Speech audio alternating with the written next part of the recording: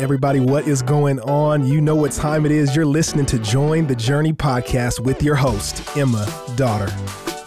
Thanks for joining. In today's Devo, Bryce, who leads in Watermark's recovery ministry, Regeneration, reminds us freedom from your sinful actions is not habit modification, it's heart transformation.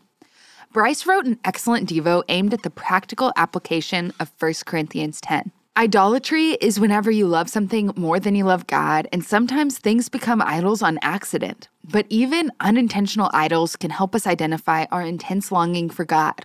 What do you crave, and what are you using to satisfy that craving? Because Bryce's Devo is so strong, we're going to focus on something else. 1 Corinthians 10 starts off with a reference to the Old Testament. Sometimes these Old Testament references can be confusing, so we skip them.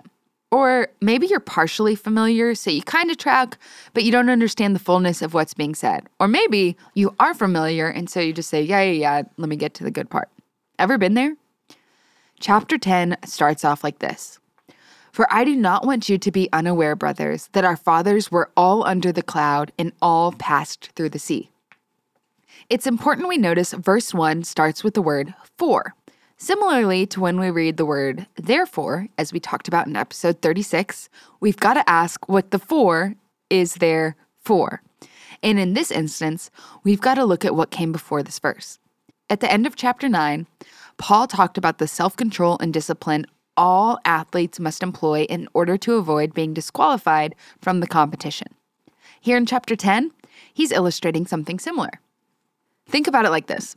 Just because an athlete makes it to the Olympics does not mean they'll get to compete. They could cheat and be disqualified. I mean, we all hear those stories on the news every time the Olympics roll around. In the same way Olympic athletes are faced with the opportunity to cheat or play by the rules, so too did the Israelites have a decision to make. Just because you're on the team doesn't mean you're guaranteed to win or play fairly. And just because you're an Israelite and saw God do incredibly crazy things does not mean your life is headed in a good direction. One commentator said this, Paul's point is that one's identification with the people of God, coupled with extraordinary spiritual circumstances, does not eliminate the possibility of spiritual disaster. In spite of God's continued presence and provision, Israel actually committed serious sins and perished in the wilderness. If you aren't familiar with the story, God frees his people, the Israelites, from slavery and is leading them to their new home. But the people, despite how God was miraculously providing food and leading them in the right direction, cloud by day, fire by night, the people complained and rejected God, which ultimately led to the perishing of nearly an entire generation.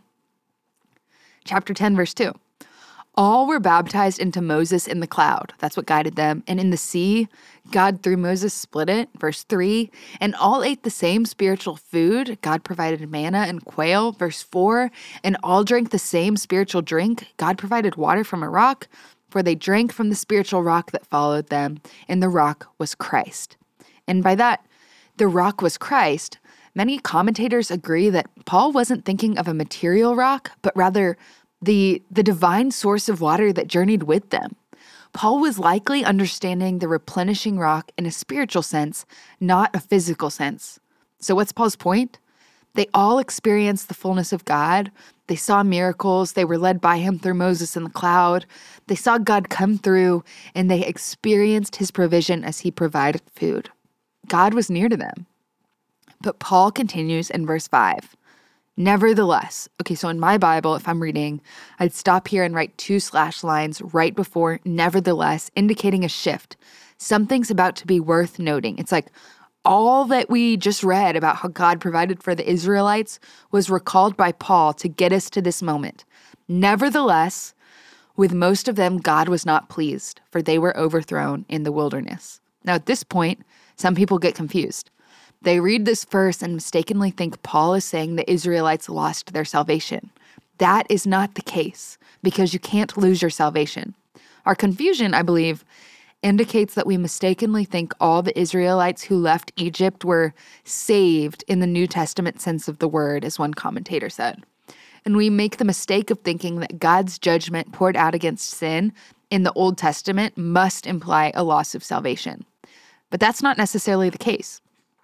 In the Old Testament context, judgment against sin is most commonly consistent with the loss of blessing and loss of physical life.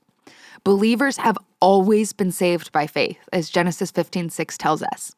So when we read that God wasn't pleased and that they were overthrown, it's helpful for me to put this in the mental category of discipline. Additionally, when we look at 1 Corinthians 1:4-9, it's pretty clear Paul is speaking to believers. So when Paul says in verse 6, "Now these things took place as an example for us, that we might not desire evil as they did," we need to resist the lie that screams we're going to hell if we don't walk the Christian life perfectly. We are saved, and the Corinthians were saved by grace alone, through faith in Christ alone, according to Scripture alone, and to the glory of God alone. But sometimes we forget this, especially that last part, to the glory of God alone. And then, much like the Israelites, we forget God's glory and idolatry creeps in. But the good news is that it's not too late for us to repent. Because whenever correction is needed, God's grace always makes a way for redemption. Hey, we want to thank you for listening, and we hope you enjoyed the episode. Did you know that you can help support Join the Journey by rating and reviewing this podcast? And if you're willing, we'd love it if you subscribe, because the more you download, the easier it will be for new friends to find the podcast.